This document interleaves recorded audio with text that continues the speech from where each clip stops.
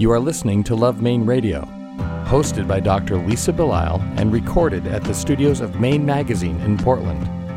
Dr. Lisa Belisle is a writer and physician who practices family medicine and acupuncture in Topsom. Show summaries are available at lovemaineradio.com. Portland Art Gallery is proud to sponsor Love Maine Radio. Portland Art Gallery is the city's largest and is located in the heart of the Old Port at 154 Middle Street. The gallery focuses on exhibiting the work of contemporary Maine artists and hosts a series of monthly solo shows in its newly expanded space, including Ingun Jorgensen, Brenda Sirioni, Daniel Corey, Jill Hoy, and Dave Allen. For complete show details, please visit our website at artcollectormaine.com. Love Maine Radio is also brought to you by Aristelle, a lingerie boutique on Exchange Street in Portland's Old Port, where every body is seen as a work of art and beauty is celebrated from the inside out. Shop with us in person or online at aristelle.com. Nancy Thompson is an insurance agent who lives in Cape Elizabeth. In 2004, her son Timmy took his life as a result of depression.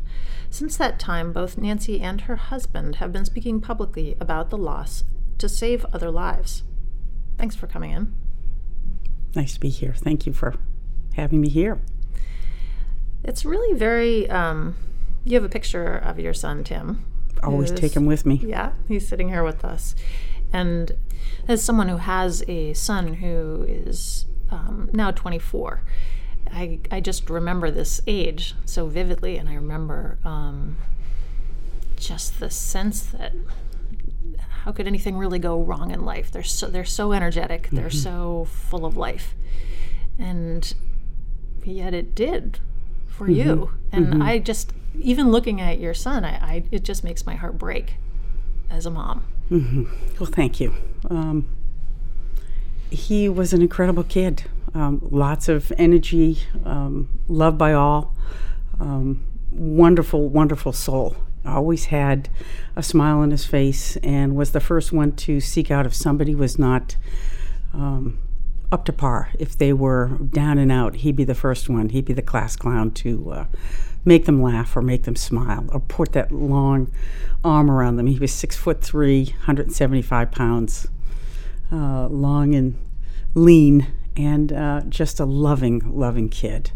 And the sense that Timmy had, he was very sensitive. So he knew when other friends were kind of struggling, and he was kind of the go-to kid. But just always fun. So never in my wildest dreams did I ever imagine that he had this internal struggle called depression that comes on so suddenly and so strong, like a ferocious just illness that just takes over. It takes over your mind. And he's still there in that body. He's still there in that facade, but yet the mind changes so quickly and so dramatically.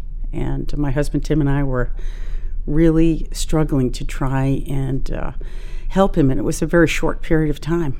It's a time of, like you said, excitement, high school, when kids are just they're coming out sideways because they're all nervous about which college they're going to go to, where their friends are going to end up. And it's just very exciting. It's all the last of all of the things that they've done for 4 years in high school.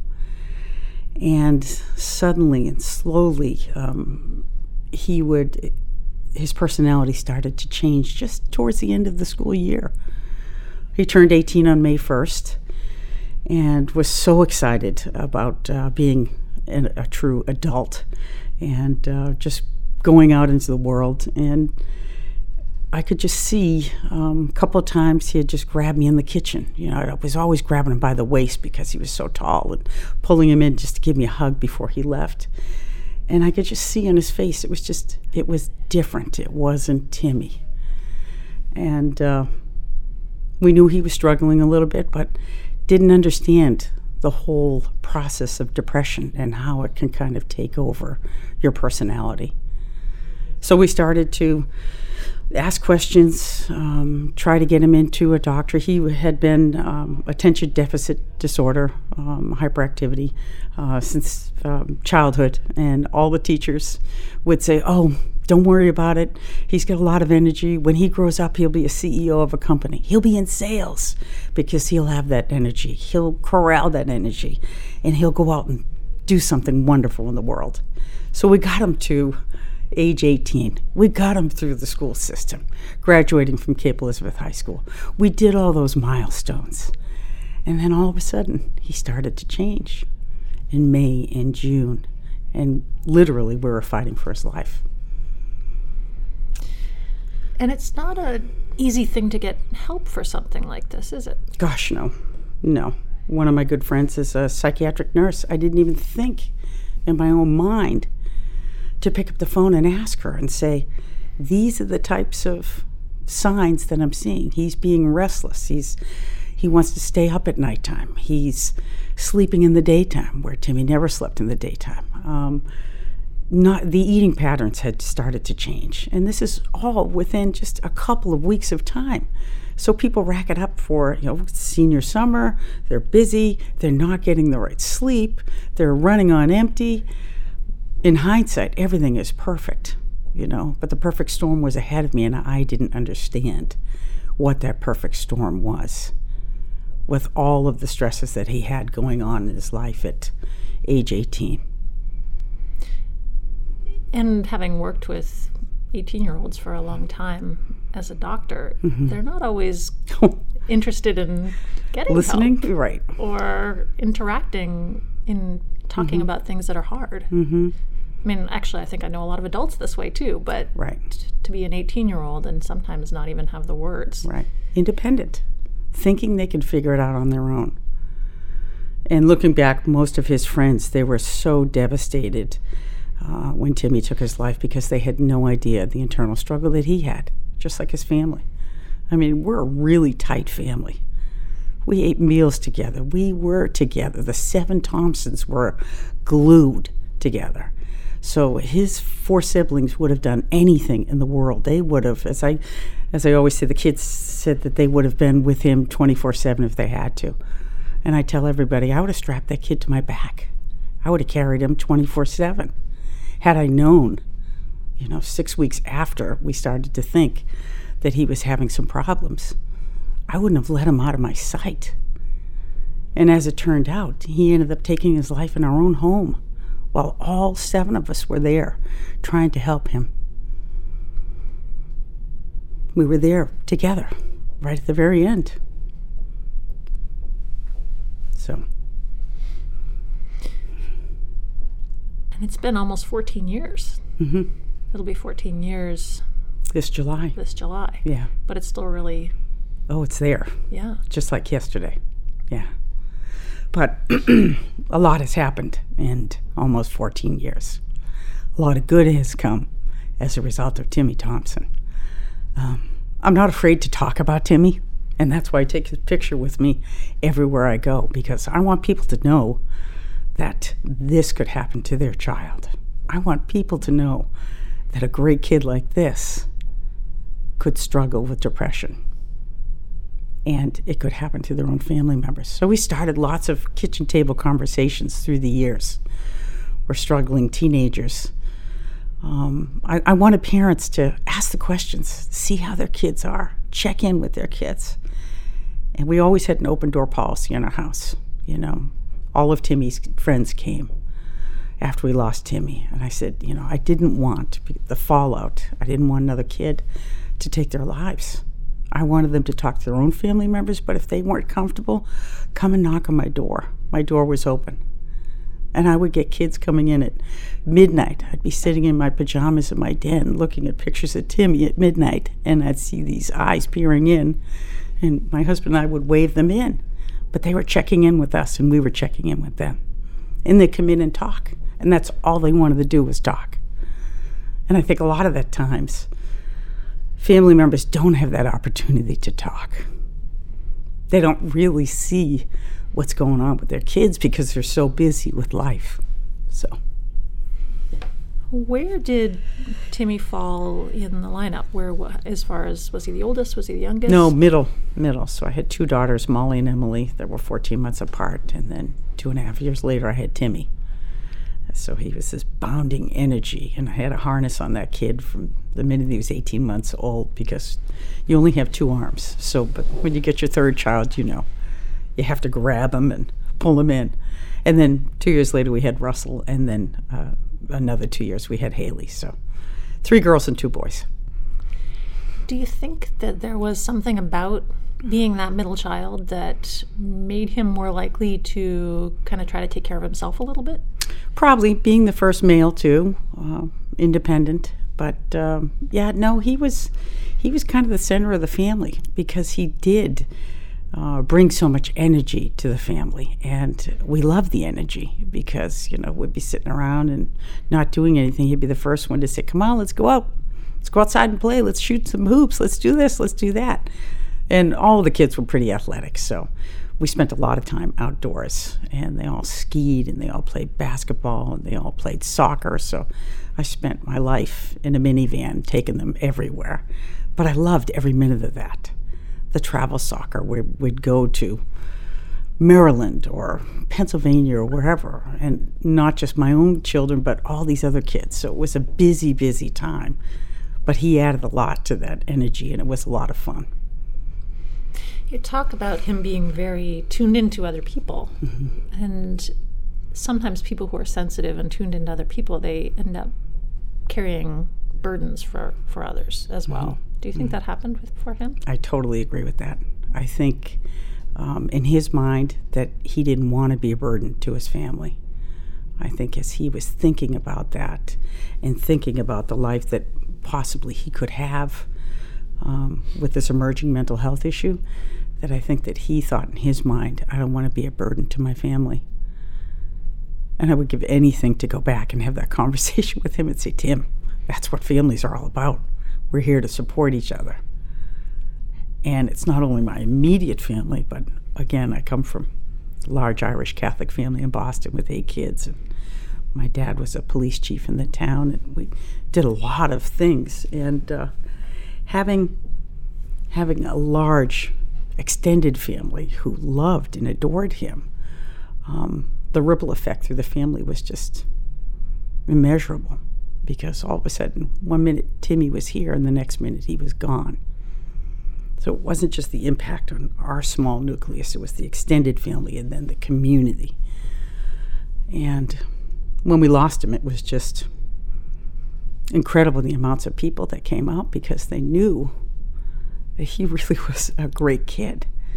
Everybody has their moments, but he really, truly was a good boy. And that's what a lot of people wanted to pay tribute to, that he was a kind soul, and he was very sensitive.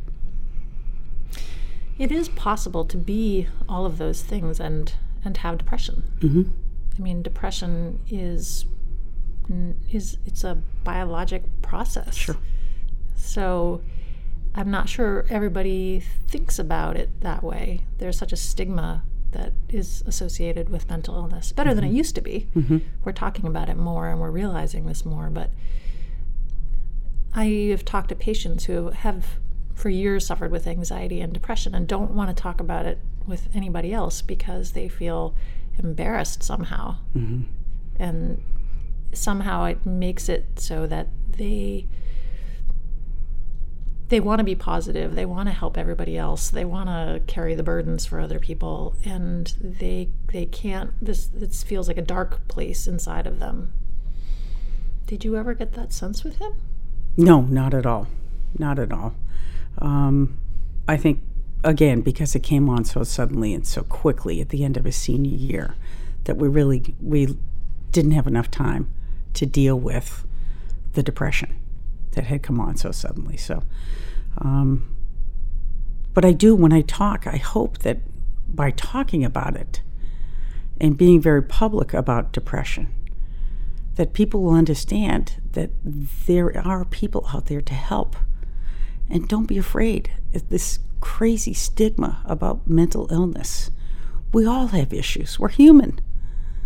And when you talk about it, I just hope that people will have a better understanding. So, stop the stigma, be the voice.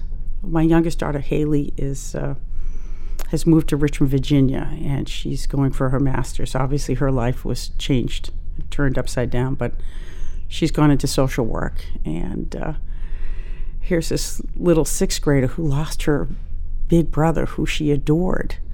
And now she's 26 and going to get married in July. And she speaks like me, the top of a mountain. She spoke in front of 1,000 people at a walk. And he gives us the courage to go out there and go talk about it, because, if we tell our Timmy story, that will save lives. I can't tell you how many people talk about the stigma of suicide and how afraid they are, but the more talk that the more times you talk to people, the better off you'll be, because you are destigmatizing it. Because people can talk about heart issues or cancer like nothing, but they can't talk about depression. And I that's one of the things that I tell everybody. I'm going to go to my grave talking about getting rid of the stigma, because it's silly. You will save a life. Put an arm around somebody if they're struggling. Pick up the phone for somebody. Access services. Get to know your local support services. They know it. Your first responders are the people that know that when people are struggling. But just go the extra mile for people. And I think this place would be a lot better if people weren't so close-minded about mental health issues. Why do you think that they are? Again, the stigma. Because people feel like there's something wrong with me if I have dark periods, or something. There's got to be something wrong with my family. Every family has issues. Every family. Nobody's perfect. But it's amazing the stories that I've heard through the years of just the simple acts of kindness that people have done when people are in a dark place that have saved lives. Literally saved lives. Opening doors for somebody who was just going to go and take their life because they were so tired of the day-to-day struggle that they had. And that person that opened the door and said, "Hey, how's your day?" kind of snapped them out of it. I've heard so many stories from so many survivors. Little acts of kindness made all the difference in the world and snapped them out of whatever it was, their thought process at that time. Talk to me about, we've been talking more about the depression. Talk to me about the suicide. I mean, if depression has a stigma, suicide has that in spades, I think. Mm-hmm. Mm-hmm. And it's such a final solution. Mm-hmm. And I think all of us struggle with that. Sure. Well, obviously, people take their lives. They're not in the right frame of mind. We all know that. And suicide is a permanent solution to a temporary problem. And usually it goes hand in hand with somebody who's struggling with some sort of depressive state. And that's why if somebody is suicidal, or if they've got suicide thoughts, don't leave them. Be with them until you can access services that somebody will be there, some professional can help you. A lot of people will claim that they're suicidal, and people will leave them unattended, and they should have somebody there at all times. You've always got to have somebody. If they are, tending to talk about suicide. And there are enough professionals. Again, the first responders, most of them are trained, crisis intervention trained. They all have these wonderful training models, and they're there to help. So I think a lot of times we have to have more people that will be open to helping one another. And I think there's a fear there that they don't want to extend themselves. But number one is stay with that person until you can have a professional help you. I guess what's just so striking to me is you said that everybody in your family was home. Mm-hmm. You all were with Timmy. Mm-hmm. And it almost seems as if you were living what you're telling me other people should live. Mm-hmm. And still he went through with this. Mm-hmm. I mean, that is just heartbreaking, really. Yeah, it was. my youngest daughter, he had gone up into our bathroom, and my youngest daughter, when the hair on the back of your neck goes up, she kept checking on him. And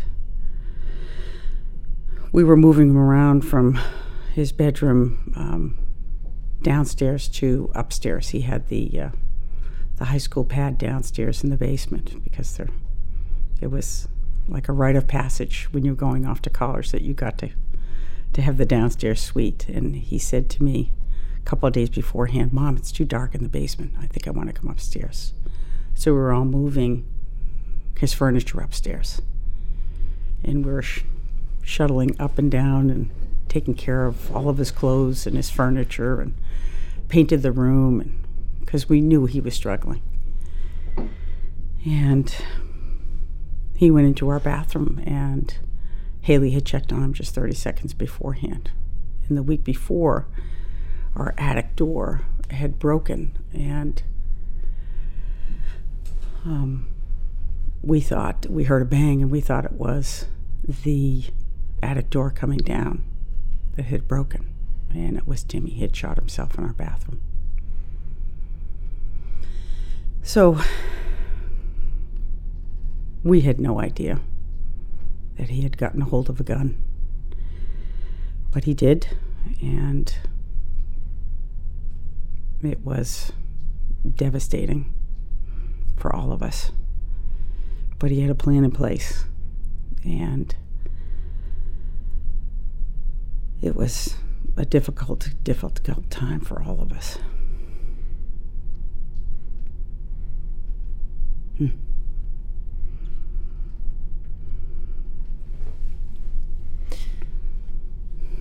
It sounds like you were doing everything that you could do. Yeah, we were.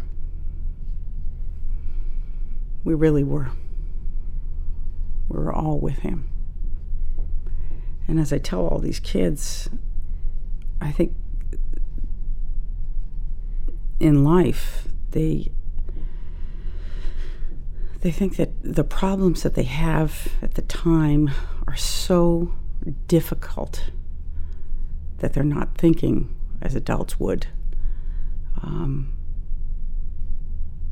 That they're so severe at that stage that they don't think clearly enough, because obviously their brains aren't as developed as adults.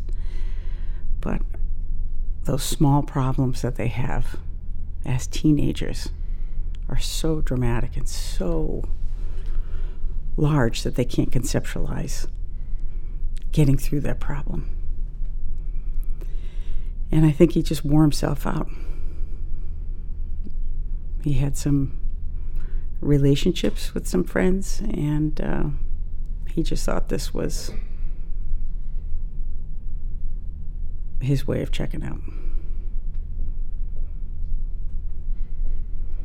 You talked about your youngest, who's now 26. Getting her master's in social work. Mm-hmm. How are your other kids doing? Oh, they're all doing really well. My oldest daughter, Molly, is expecting baby number 2. My second oldest, Emily, is in South Korea with her husband in the military, has 2 children. My son, Russell, is at Unum, thriving in his job, and Haley is in Richmond, Virginia, so they're all doing really well. But the tightness that we always had got even tighter after we lost Timmy. It was almost like, now the 6 of us were here against the world. And we got really, really tight. And there was nothing that we didn't hold back from each other. Because I was nervous not only for my husband and I, but I was nervous for the other 4. And I couldn't imagine going through life losing a sibling and not being able to vent that, and not being able to have that security from one another.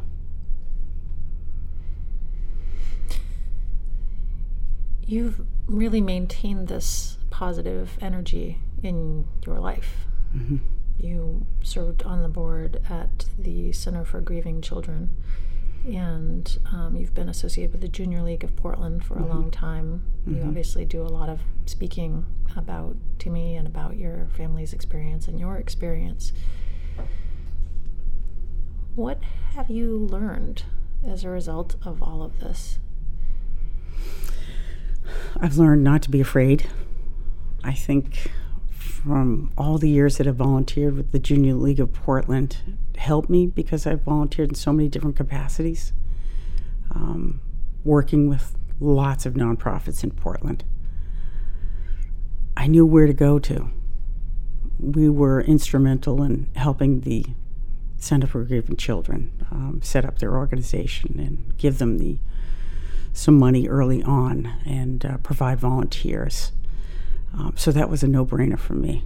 I love the center, and the center is just an amazing place that makes people whole again. And I had my entire family, neighbors, friends, whoever was in the house. Within 48 hours, we were at the center. And Patricia Ellen, who used to work at the center, was there and was the facilitator in our deepest, darkest hour. But they were there. And if I hadn't been involved in my community, I never would have been able to access services right away. So I'm one of the lucky ones. I'm one of the lucky ones that had services right away. And then that kind of gave us the strength to move on. But it's easy to talk about Timmy because he's the one who's given me the strength and the courage to do it. He really has. I actually ran for public office early on because there was a vacancy, and I figured, maybe if I ran for office, I could possibly do some legislation in the state of Maine so people wouldn't be so nervous talking about suicide. And as it turned out, I lost. I ran not once but twice, but it was a phenomenal experience. I got to meet so many people in Augusta, and I really was able to learn my, kind of sharpen my skills on advocacy. And it became easy. I had a friend, Grace Eaton, who had lost her son, and the two of us got together and we met with a representative from Jay, and he sponsored the bill, and before you know it, I worked really hard. I worked the phones, and when the bill was starting to take shape, we fortunately had a blizzard in February of 2013, and I dialed about 100 of these representatives and really told my Timmy story, and it was easy because it came from the heart. And I can't tell you how many of these senators and representatives would say, Nancy, I get it. I've got a lot of constituents. I have people that take their lives all the time, but I think I put a personal story to that. And one thing led to another, and LD 609 was created, and now in all the public school systems throughout the state, every person that gets a paycheck from the state of Maine, be it a school bus driver, a cafeteria worker, a secretary, a teacher, admin, they all have to have training in suicide prevention, intervention, and awareness. So now people are talking about it and they're not afraid to talk about it. And all they have to do is just refer out, and it's a referral. And I'm hoping that those referrals will save lives. I think they have.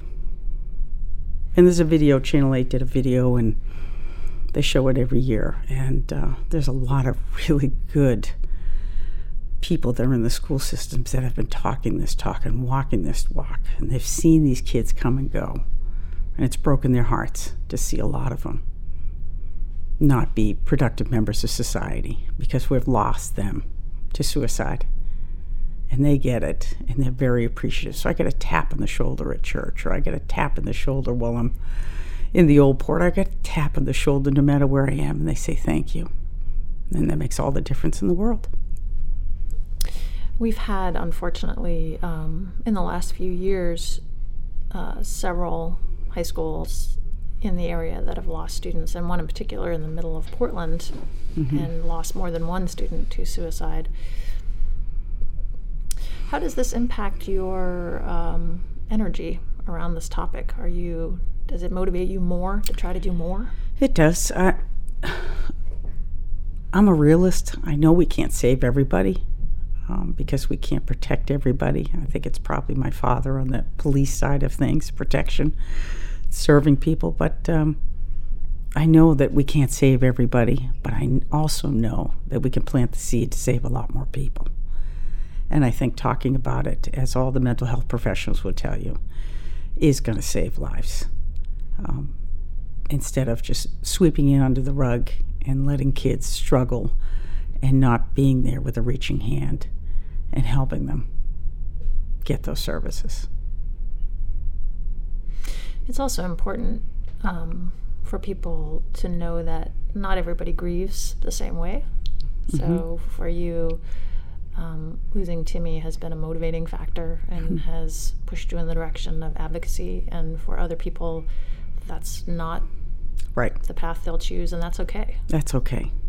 That's okay. Everybody grieves in different ways. But Timmy gives me a lot of energy. It's all that energy that we no longer have. I think he's given it all to me. And when I think of him, I think happy thoughts. I think of him, I think of his energy. And when I'm a little tired, he motivates me to kind of get out there. And when I want to go ahead and talk to somebody, if I'm a little nervous and I really don't want to go over and shake somebody's hand and say something, I think Timmy gives me the energy to do that. I do a lot of work over at Spring Harbor Hospital in several committees, and even though I don't have him present at the table, I always introduce myself as Nancy Thompson, Timmy's mom. And I say I'm a suicide survivor, but I'm here because I'm advocating for those that cannot advocate for themselves.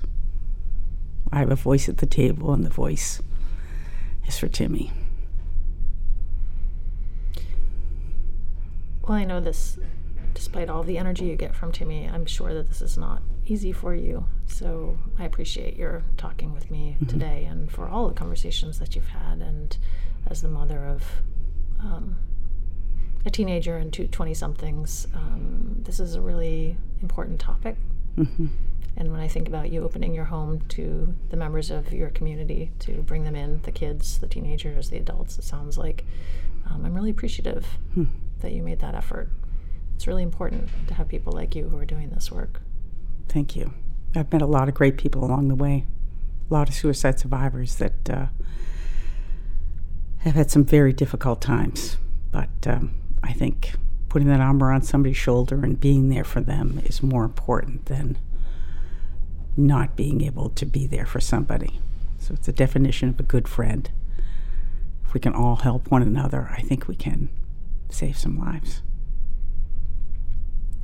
I encourage anybody who is having difficulty with depression or thinking about suicide or knows anyone, and you don't have to be a doctor, you don't have to be a healthcare provider. If you know that somebody is struggling, please do try to access services. There are a lot of people who are out there who are able to help, and really small gestures can make a big difference. So please listen to what Nancy has been talking about and take it seriously, because this is something that we are all in together, and we all need to work on this together with the people in our community. I've been speaking with Nancy Thompson, who is an insurance agent who lives in Cape Elizabeth. In 2004, her son Timmy took his life as a result of depression. Since that time, both Nancy and her husband Tim have been speaking publicly about their loss to save other lives. Thank you so much for coming in. Thank you for having me. Love Maine Radio is brought to you by Maine Magazine, Aristelle, Portland Art Gallery, and Art Collector Maine. Audio production and original music are by Spencer Albee. Our editorial producers are Paul Koenig and Brittany Cost. Our assistant producer is Shelby Wasick. Our community development manager is Casey Lovejoy. And our executive producers are Kevin Thomas, Rebecca Falzano, and Dr. Lisa Belisle. For more information on our production team, Maine Magazine, or any of the guests featured here today, please visit us at lovemaineradio.com.